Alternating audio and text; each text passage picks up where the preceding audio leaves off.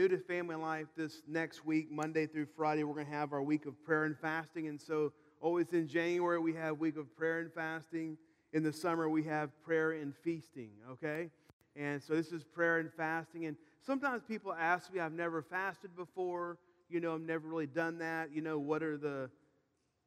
How do you do that, or what do you do? And last week, I did a whole lesson on prayer and fasting. And if you want to go to our website, you can listen to that.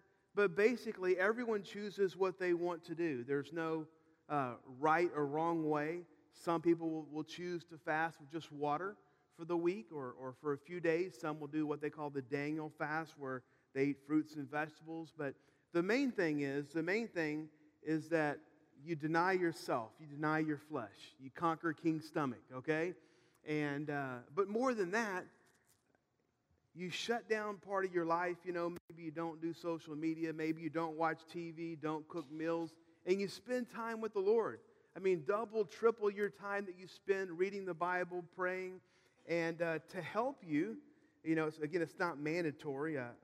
Mandatory is kind of a restrictive term. I don't like that. But we'll have nightly prayer meetings here every night, Monday through Friday at 7 p.m. And it's a time where we can come together corporately. I know a lot of times we say that we're going to have quiet time, but in our homes it's tough. If you come up here, we'll have worship music playing, the lights dimmed, and you'll have an hour just to pray, read your Bible, spend time with God, and of course be with your other church members. So I really encourage you to do that. I think it's beneficial to do that, even though it may be tough to to get here or whatever. But I think it's beneficial, and anyway, that starts tomorrow and goes through next Saturday, and I just believe that when we dedicate, God is big on the first. He's big on the first, and many times we, His people, although He's given His very best to us, His Son Jesus, if we were honest, we don't give Him the best back. And I mean, honestly, but we're supposed to give Him the first of some of our time, the first of our increase, finances. We're supposed to give Him the first. So I believe when we give Him, dedicate the first full week of the year and really say, God, I want You in my life. I want You to lead me, guide me, direct me. I just believe incredible things happen, and it flows in the next year. So if you want to do that, I think it's very, very beneficial. One kind of a sad little note before we start the message today. It's Vision Day today. Some of you know, many of you don't know, but Brother Francis Martin, he is the founding pastor of Family Life Church in Lafayette, Louisiana. They are the ones that helped plant this church. I was on ministry. I was on staff there for 4.5 years, and I mean, just an incredible man. And he's 80 years old. He just had his 80th birthday. And, of course, Todd Menard is the pastor there now, and he's kind of just the pastor emeritus. And he had a massive stroke on, I believe, Wednesday evening. And so the short of the long is that yesterday they sent him home with hospice, and they don't expect him to live. He could die any moment. And so this neurosurgeon, the left side of his brain is dead, and they've barring a miracle, there's less than a 5% chance, that he will live. But if you would just keep him in your prayers and their family in your prayers, and he used to come here once or twice a year, and I don't know, after he retired and everything, I asked him if he wanted to come, and he's like, well, I don't really need to unless you need me, like he really retired, like he was serious, like the drive from Lafayette to Houston was a little bit too long for him, and but I was thinking about that. I was saddened, of course, but I thought about, man, he has impacted so many lives. There are thousands of people that are going to heaven because he served God, and that of course, this church here. I've never even told this before, but when I came here, we didn't have any people, so the church. I didn't take a salary from this church for 3, 4, 5 years. And Brother Francis, he paid my salary so I could come here to start this church. So what my salary was there, he just kept me on their staff and allowed me to come and really do all the leg work. And they started many churches, all kind of mission stuff. But it made me think, all of us, the days go by quick. I know I'm rambling, but I'm going down memory lane here, so I'll just go there for a little bit. I was watching, that there's a show out, The Last Man Standing with Tim Allen, and I kind of enjoy his humor. So I was watching him. He was talking to one of his adult kids, and his daughter was going through all kind of hardship, and she's like, Daddy, and she's like 26, 27. Daddy, please tell me life gets easier. He's like, no, it doesn't, but it does go fast. It goes fast. That was his comfort, right? I was thinking about this, I really want to think about this. And, so many of us we're living way below our spiritual potential. And the reason family life exists, we exist so that lost people can get saved and that saved people can do something. The saved people can have an avenue to serve. And so many Christians today, they go to church whenever it's convenient. They're not going to serve. They're not going to serve anywhere. They're not going to give anything. But I was just thinking about this. This man, Brother Francis, he just dedicated his life to serving the Lord. And do you know what God can do with a dedicated life? Like, it's more than you can ever do. When you dedicate your life, and I saw him sacrifice incredibly to follow God's plan for his life. And the result is today, he's fixing to go to heaven, and he is going to get an incredible reward. And one day he will be joined by thousands of other people that came to know Jesus just because he sacrificed. I want to encourage you. There is no spiritual fruit without sacrifice. This church church is made up of people. Family life, we can only be as great as the commitment level of our people. So when I ask sometimes, man, please be consistent. Come, give, serve, get involved, join a small group.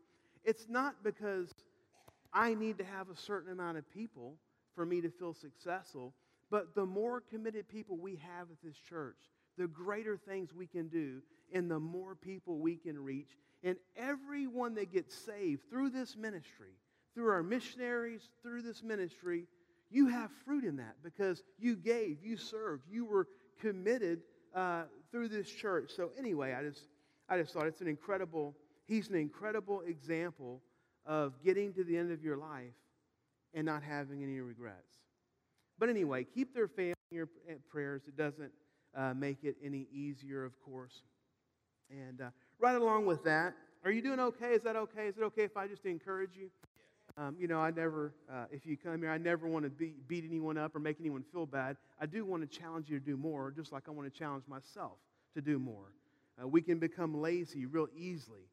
Isn't it funny that after we're saved and our soul is not going to go to hell and we have saved, isn't it easy how sometimes we're not as concerned about other people?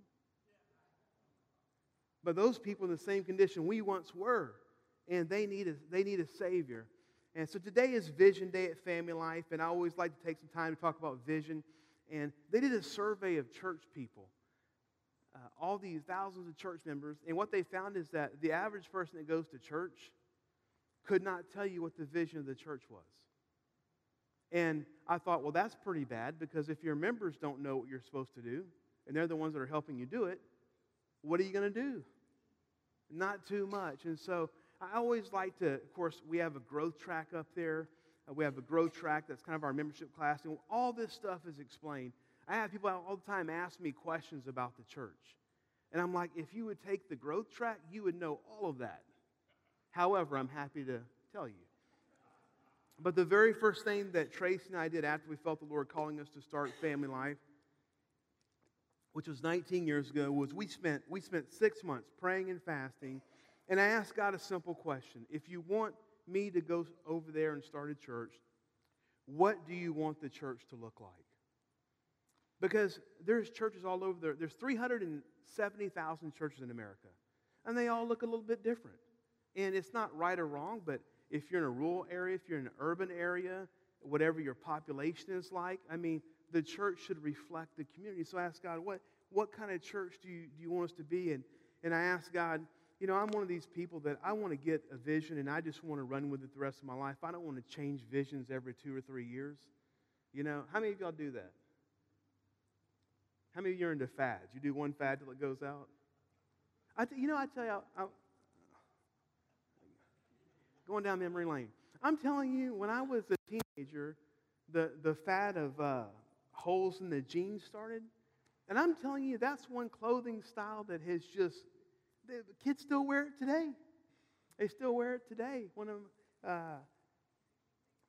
They do, huh? And I asked one of my kids, they came home, they went to go get some new clothes, they came home and all their jeans had holes in them. And they told me there wasn't much choice. All the clothes on the rack, they all had holes in them. I'm like, okay. But that's something that's gone a long time. But a lot of times we start something and we don't have the commitment to follow it through. But vision, it's the roadmap to reach your destination. If you don't have a vision, you're going to end up somewhere, but it just may not be where you want to end up. But clear vision is the only thing that will guarantee that you don't have regrets later in life. So it's imperative. It's just so important that we have a vision for our families, for our careers, for our businesses, and of course for our churches. So important. And the Bible has a lot to say about vision.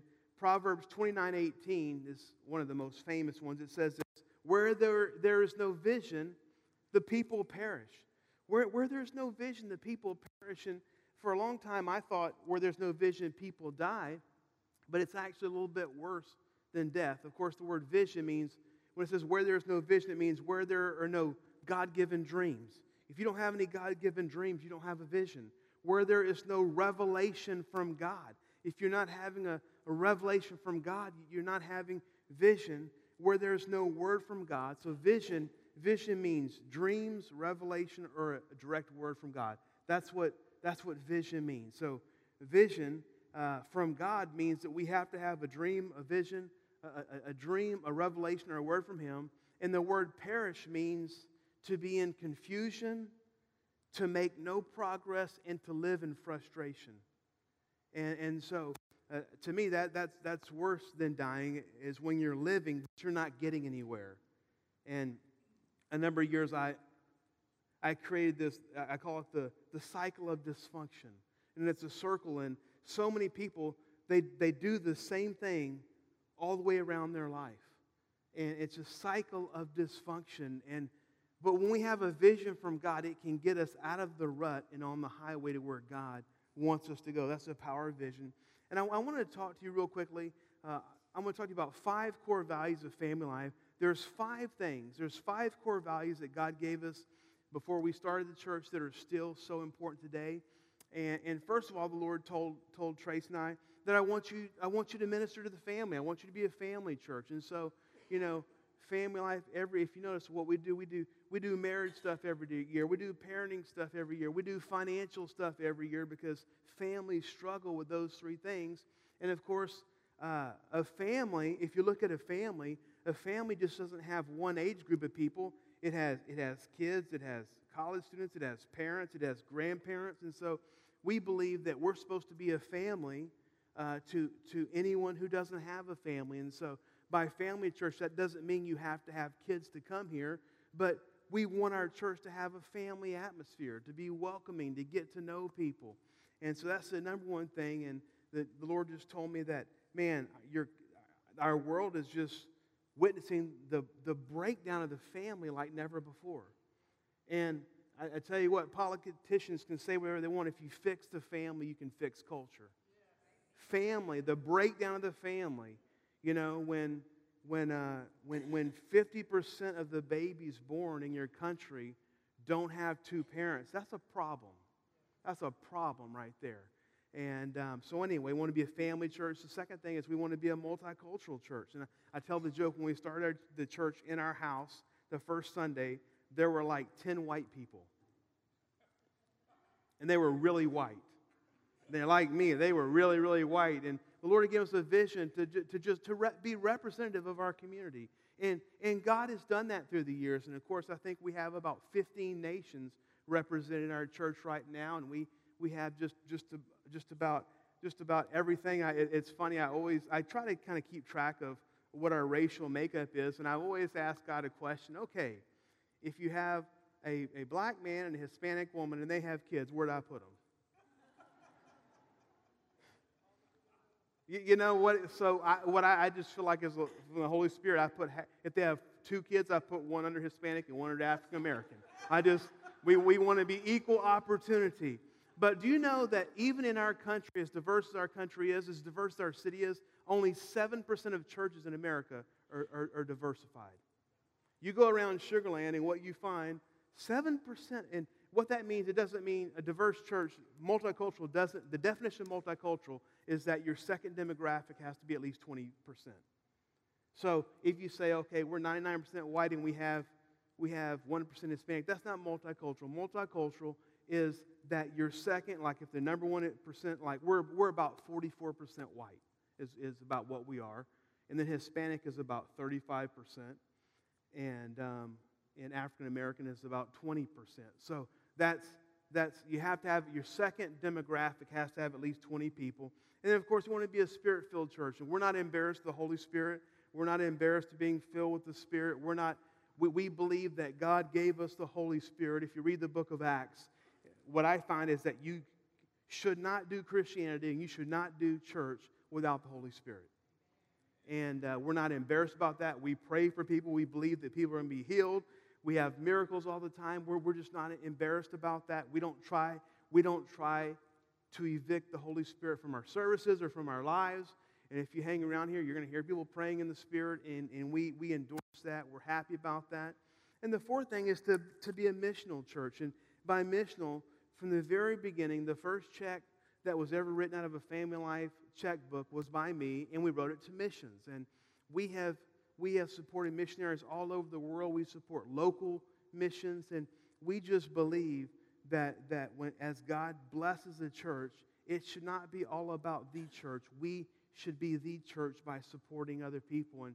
And we have built churches all over the world, in Honduras, in the Ukraine, in the Philippines, Mexico, India.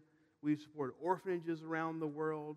We've planted churches around the world and locally. And we just believe that the church is on a mission to reach the lost and to save the world and to reach the nations. And of course, we believe that a church should be a growing church. And here's what I believe.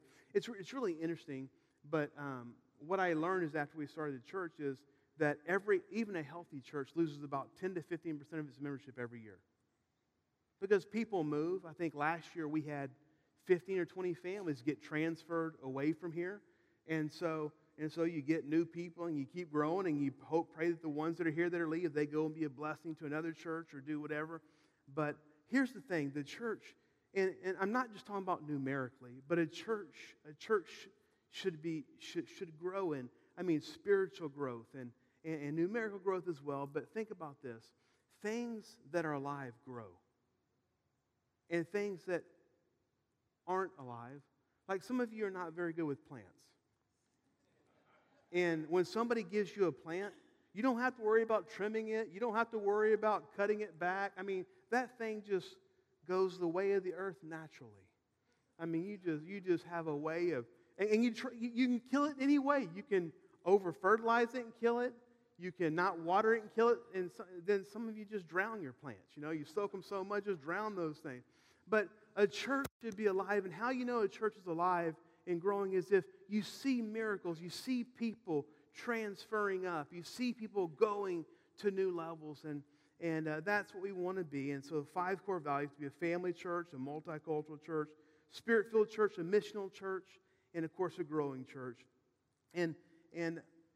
But we have a very simple vision that we accomplish all this in. And the Family Life vision, I'm going to talk to you about it today real quickly, and you'll understand it real quickly. But in the Bible, God has made some incredible promises to us.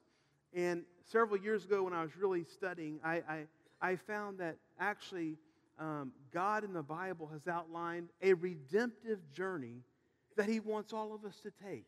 So in every one of us, the journey is the same. It may go in different places, but God has a 4-part redemptive plan for all of our lives. And I found it first in Exodus, and then between Exodus and Colossians, It's mentioned 12 more times, and it says it in different avenues or texts, but it says the same thing. So I'm going to show you the one from Ephesians 1, 17 and 18. It says this: I keep asking the God of our Lord Jesus Christ, the glorious Father, that He may give you the spirit of wisdom and revelation so that you may know Him better. I pray that the eyes of your heart may be enlightened in order that you may know the hope to which He has called you, the riches of His glorious inheritance in His holy people. So from this, we get four steps of spiritual journey that really all of us are supposed to go through. And if we don't go through all of them, we're missing something that God has for us. And I had a Christian tell me one time, says, well, you know, if I don't get it done here on earth, when I get to heaven, God will change me. Well, that's true. But if you let God change you now, I think your time on earth will be a little better. You don't have to go through all of the pain and suffering that you're going through. So step one in the redemptive journey is to know God personally. And we call that salvation. God wants everyone to know Him in a personal, intimate way. And the verse from Ephesians 1 says this: I pray that you may know Him better. And the message says personally. That word, the word know there is the word epignosis. And it means to know somebody intimately, personally, more than intellectually. It's the difference between like a famous person and one of your friends. Do all of you have a friend? Please tell me you have a friend. Just lie to me if you don't have any friends. Just lie to me, okay? But think about it. If you have a friend or a spouse or someone you're really close to, you know them. Like I've known Tracy since I was 12 years old. And she will give me the eye before I've taken any action. Because she knows what I'm thinking and she knows what I'm about to do. And I told her, please, can you let me sin before you look me down, you know? She says, no, I'm going to save you from having to repent, you know? It's just the way it is. But think about this. We think we know a sports figure. We think we know a president. We know their personal persona. We don't know them. We don't know what they do behind closed doors. And here's the problem. A lot of people that go to church, they don't know God. Like when you hear people say, well, is the man upstairs? No, He's not the man upstairs. He's the God of the universe who sent His Son for you. He sent His Son to die for you, and He wants to have a personal relationship. We were created to have a personal relationship with God, and so He wants us to know Him personally.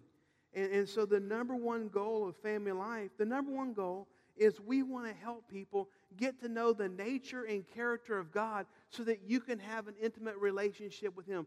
When you begin to have an intimate relationship with God, what happens is Sunday morning is not enough. It's just not enough. You're going to be reading your Bible during the week, and as you read the Bible, it just begins to flow in your spirit. You'll want to pray. You'll want to fast. You'll be happy to give a little bit of your money to Him. You'll be happy to serve and give a little bit of your time because you're doing it for God who you have a personal relationship with. If you come to church and it's a duty, you may need to consider whether you really have an intimate, personal, saving relationship. So no, see, the Bible says when we know God, we do things. Sure, there's fruit that we should do, but we do it out of relationship, not out of obligation or duty. It's hard to do something out of obligation or duty. But if you read your Bible because you want to get to know God more, you want Him to speak to you, if you pray, if you help people because that's what Jesus would do, that's a whole different story. Hebrews 1 and verse 3 in the Message, it talks about Jesus. This Son, Jesus, is talking about, perfectly mirrors God and is stamped with God's nature. What it says is God says, I sent my Son to show you my character and my nature. What did Jesus do while He was on the earth? What did He do? He was missionally focused on what God asked Him to do. He showed great care, concern, and compassion for everyone He met with. It didn't matter if Jesus was talking to an adulterer or a leper. It didn't matter if He was talking to a handicapped person or a tax collector who was the low of lows, to a fisherman, or if He was at a wedding. He acted with great care and concern for people all the time. So here's the thought. God's greatest desire is you. God's greatest desire is you. He created you and I to have a personal relationship with Him. He didn't create you to do something, although technically He did, but He created you to have a relationship with Him first, and then out of that relationship comes the things that He has for us to do. Jesus, He told a story, a parable, in Luke 15, and that's an incredible passage. If you've never read that, you should read it. There's 3 successive parables about that where something gets lost. There's a parable of a lost sheep, there's a parable of a lost coin, and a parable of a lost son. And in all those stories, something of great value was lost. An all-out search took place to go find it, and then there was rejoicing when the lost item was found. And so here's the thing. When we're going out there to work, when we're at family functions, when we're in our neighborhood, we ought to be on a search for the lost item. There are lost souls all around us. If we would only care enough, if we would care enough to really get involved. You say, well, Terry, there could be some drama in that. Of course. There is, but that's where the value is. So step 1 at Family Life, we just want to help people get to know God personally. Number 2 is that we want to help people find freedom in their lives. You know, that's why we offer things like different Bible studies and growth tracks and Financial Peace University and addiction recovery classes, because we want to help people get free from the things that are holding you back. And it says this in Ephesians 1:17-18. I pray that the eyes of your heart may be enlightened. They may become focused and clear. And so the amazing thing is, when we come to Jesus, all of us, when we come to Jesus, it's an incredible thing. He saves us. We feel so much better. All of a sudden, we're just, we're now in a relationship with Him. But there's still a huge problem, and the problem is that we have junk in our lives that has accumulated before we met Jesus. And I want to be honest with you. Some of the junk we have in our lives, we create on our own. Anyone there? Some of the stuff in our lives that's caused us problem, other people have done to us. But can I say something? It really doesn't matter who caused your junk. The only thing that matters is if you're going to let Jesus free you from that. I mean, God sent His Son to not only forgive us from sin, but deliver us from the consequences of sin. That's incredible. So I talk to people all the time, and maybe they were, I mean, these are terrible things. Sexually abused, verbally abused, physically abused, rejected, betrayed. They have addictions, alcohol, drugs, sexual addictions, pornography. I mean, all these things. What I want to say, if you have an addiction, the reason you have an addiction is because something happened to you and that became the outlet. And again, I'm not saying it's your fault. Human nature, without Jesus, what we try to fill voids in our lives. When there's a hole, we just want to put something there that makes us feel better. And so the deal is this, is that Jesus came to really just to set us free. To set us free. So the second goal of Family Life is to help people find freedom from the things that have crept into their lives. And here's what I want to say. You can be delivered at any point. It can be in a church service. It can be outside in the parking lot. But here's what I found. Normally, to stay free, normally to stay above what's going on, you need friendship and accountability. You need authentic friendships and things like that. That's why we have small groups. And starting next month, we're gonna have a number of small groups, ladies' Bible studies, men's Bible studies, FU. Have a bunch of things going on. And the reason we do that is not because we need something on the calendar. The reason we do that is some of you come to church and you don't know anyone in church. Church goes a whole lot better when you come in and say, hey, there's Susie over there. Hey, there's Bob over there. And the second thing is when you're in a small group, you find out, hey, these cats have problems too. Makes you feel a whole lot better about yourself. Man, I thought I was in bad shape, but that guy over there, we need to pray for him, you know? But transparent relationships. 2 Corinthians 5:17 says, therefore, if anyone is in Christ, he's a new creation. The old is gone, the new is here. So we become a new creation, but you may have some stuff in your life that you just need help with. You need someone to walk with you. There's nothing embarrassing about asking someone to help pray for you, help walk with you. I think the embarrassing thing is when we have the ability to find freedom, but we choose to remain where we're at. That's what I think is really sad. And you're right. You will find freedom when you get to heaven. But what if it was this year? What if it was this year? Wouldn't that be better? I think that would be better. As a matter of fact, if you find freedom in the area, here's the thing.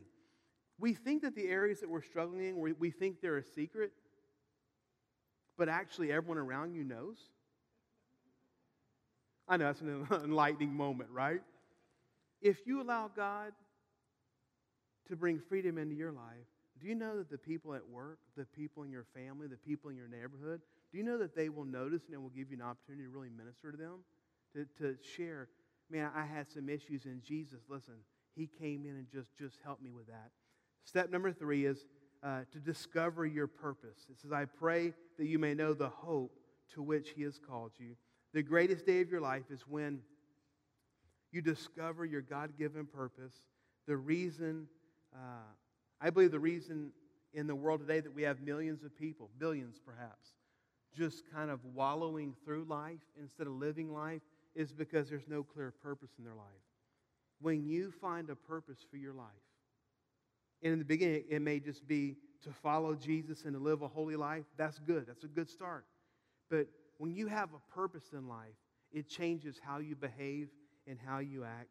Ephesians 2:10 says that this is all of us. We are God's handiwork, created in Christ Jesus to do good works, which God prepared in advance for us to do. In our family life growth track, which we'll have sign-ups for these things next week. If you don't get the weekly email that we send out, if you'll put your email on a slip out there and put it in the wooden box, we'll add you to that. And every week we send out a weekly email, and there's actually links to sign up for things. It's really, really helpful. We have a growth track here in a couple weeks starting in February, and that's the place you need to go to really, really connect. So to know God personally, to find freedom, to discover your purpose, and then step 4 is to make a difference. And it says, I pray that you may grasp the immensity of His glorious way of life He has for His followers. So think about this. God wants you first to become saved, become a child of His, to know God personally, to find freedom, to discover your purpose, then make a difference. And here's the thing about the redemptive life that God has for us that we can't deny. They go in order. You can't make a difference before you know God. You can't make a difference before you know your purpose. You can't make a difference before you allow God to clean you up on the inside a little bit. Think about this. We're a culture that likes everything fast, right? I mean, think about it. I mean, got Amazon Prime, next day delivery, FedEx, whatever, UPS, everything's fast. Speedo swimsuits. I mean, we want everything fast, right? Fast food. We want everything fast, right? I use that Speedo at least once every 6 weeks, and y'all laugh every time. I don't know why. I think you have some desire to wear Speedos in here or something. Anyway, but think about this. Our culture wants to do things backwards. We want everything fast. We want shortcuts. But think about it. If you want to be a doctor, you can't just say, I'm not going to do my bachelor's degree, I'm going to go right into medical school. I mean, you can try that. Be my guest. Tell me if you get in. Think about this. Even if you want to be a master plumber, there's an order you have to do, You have to become apprentice to somebody. Then you become a journeyman. And then after schooling and on-the-hands training, you become a master plumber. And the same thing with God. I'll tell you a story when we were redoing our house, and you know how you have those kind of like if your house is 15 years old, you have one of those jacuzzi tubs with the things in it, has a button for jacuzzi, and so we ripped that out, and Tracy wanted a soaker tub, a big soaker tub, and so I bought the tub, and these people sent me a plumber, and I asked him, I said, "Are you a master plumber?" He said, "I know everything about plumbing." Well, I said, "That's not really what I asked you." I said, "Are you a master plumber?" "I can do anything a master plumber can do, except I do it for half the price." That sounds good to me. So he installed the bathtub. Tracy takes her first bath, big in the soaker tub and everything. When she goes to let the water out, it doesn't go down the drain. It's all over the floor. And I come home and there's like 27 towels everywhere. And she was not very happy, and I was not very happy. And so then I got a master plumber in there, and he said, "Who did this?" That's what happens whenever we go out of order. We go in order, everything works out. We go out of order, it's like God is looking at us saying, "What are you doing? What are you trying to do?" You know? So I'm going to spend just a few minutes talking about last year, maybe about 5 minutes. Family Life, we did some incredible things last year, and we did it because of you. We were able to do things because of our members. Church is an amazing thing in that, we can't hire, there's not enough money to hire people to do everything, so we train our members to do things. And our members are incredible, they're committed, but we're always looking for more. But in 2018, the first thing is, the Bible says that true religion is looking after the widows and the orphaned. And so the number one thing is this year, Family Life, we helped a number of single mothers in our congregation and in our community that were having trouble financially. We targeted that, and we helped a number. That's a good thing, is it not? That's a good thing. We adopted, you may know that Jonathan and Araceli Martinez started coming about, I think, a year and a half ago, and they had been working with an orphanage in Casa de Esperanza, so we adopted a local orphanage this year, and we sent people over there to love on them several times, and at this Christmas, we adopted some of them for Christmas. Our church adopted 53 kids, which I thought was amazing. If you missed out on that, you have to do it next year. But our people gave so much that they were able to take care of 110 kids. That's pretty good, Hey, I want to tell you something that I learned. Sometimes we say, "Well, it's a big church, a small church." I found out that it doesn't matter the size of the church, it matters about the heart of the vision. I know a lot of large churches that their revenue that comes in is quadruple what we do, and we give more to missions than them. So it's about the heart of the ministry and what you want to do. We had things like marriage conferences that help marriages. Had a number of small groups. One that I'm really, really proud of is our FPU, our Financial Peace University, and we'll have it again in February. If you have trouble with finances, please don't be embarrassed. You should take this. Last fall, we had about 12 people go through our Financial Peace University class. We do it twice a year. And those 13 people, in 9 weeks, they paid off $90,000 of debt. 90. Ralph is the coordinator, and he texted me that. I'm like, "There's a typo. You mean 9,000? 90,000. We have people in our congregation who have paid off $150,000, have paid off businesses, and it's all because they learned to obey what the Bible said about money. So how many know that if you help a family get out of debt, that is a good thing? And we've taken about 100 families through this. An incredible thing as far as missions go. On a global missions field. So we do local and global. Obviously we supported our missionaries in Mexico, Honduras, and India. Those are our main 3 missionaries. And because you gave this year, every year our church gives about 15% of all the money that comes in. So if you give money, if you don't even give to missions, but you tithe, 10% of that goes to missions. And we built new church buildings this year. We planted new churches in these areas. We fed orphans. We clothed orphans. And we gave orphans an education, a spiritual and a natural education. Through our missions giving, thousands of people were saved this year. Thousands. In India alone, 3,000 people were saved. In India alone. So we don't have to be there. We're giving money to help them. That's our spiritual fruit. If you weren't around that often, of course, the main ones, we're helping all these, but the main ones are in India because God gave us a 10-year goal to help them become self-sufficient. Pastor Joseph was here. We actually now have 160 Family Life churches in India and Nepal. They changed their name to Family Life, and so we have 35,000 Indians in Family Life Church remote. Amen. It's incredible. But one of the amazing things is, if you've heard me talk about this, is that they wanted to build a buffalo farm, buy a buffalo farm. And the amazing thing is they just have no money, just very, very poor over there. So we had a 10-year goal to do these things, to help them buy land. We bought them land to help them buy land to grow food, land to build their orphanages on, their church site on, and their Bible college on. And then a buffalo farm, and what it is they raise buffalo, water buffalo, milk them, and sell the milk. Well, we bought them 25, I think 6 years ago. They now have 180.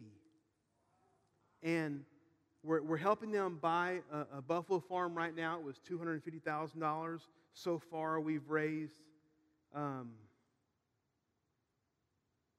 it must be 150. Yeah, we've given $150,000, and this year we need to raise $100,000 this year. If you want to give to missions, that's a great goal to do. But by this October, this ministry that has 160 churches, all these orphanages, 300 orphans, Bible colleges, they will be self-sufficient and will not need any money from anywhere else because of what Family Life has done. That's an amazing thing. That is an amazing thing.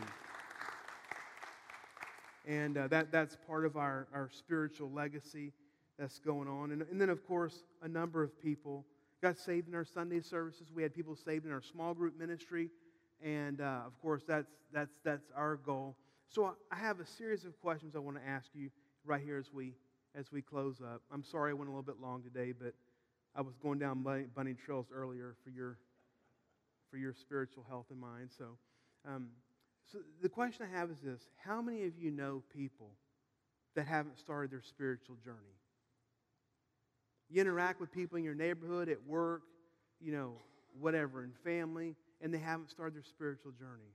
I want to encourage you to pray for their salvation this year. Find a way to get them into a small group, bring them to church, find a way.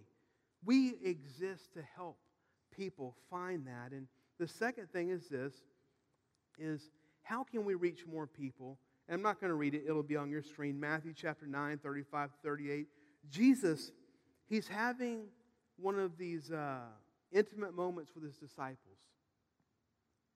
And he tells them this. He tells them, the harvest is plentiful. There are so many people that don't know me. The harvest is plentiful, but the workers are few. Pray. The key is to pray, to ask God to send you the workers to reach your communities and reach the people. And so, look at this. In Houston proper, or all the way around Houston extended, 7.1 million people. We don't even have enough. Every church building could be maxed out and have multiple services. We don't have enough room. But here's the problem. People say, well, Terry, how can Family Life do more? The only way we can do more is if we have more committed people. Here's an epidemic that I found. It's funny. When we had 50 people every Sunday, 50 people served, 50 people gave. But I noticed the larger we get, it's almost like the mentality of, well, it doesn't matter if I come on Sunday. It doesn't matter if I serve. It doesn't matter if I give. They have so many people. Do you know that even right now we have hundreds of volunteers. It's one of our strengths.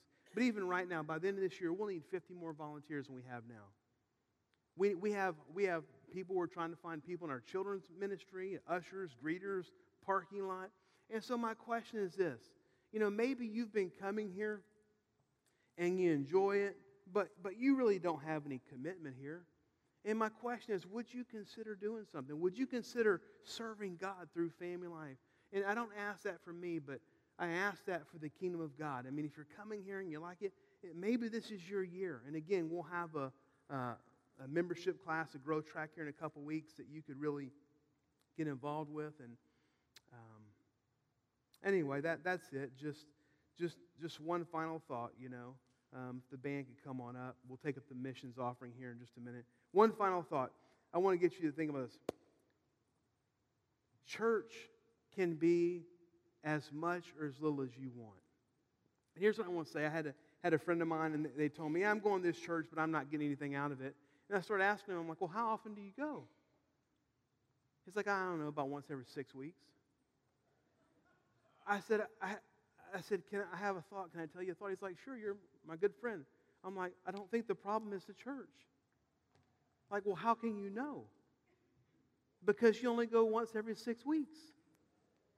And so, listen, this family life, it could be as great as you want it to be for you and your family, or it could be as least as you want it to be. I mean, if you come once a month, it'll help you.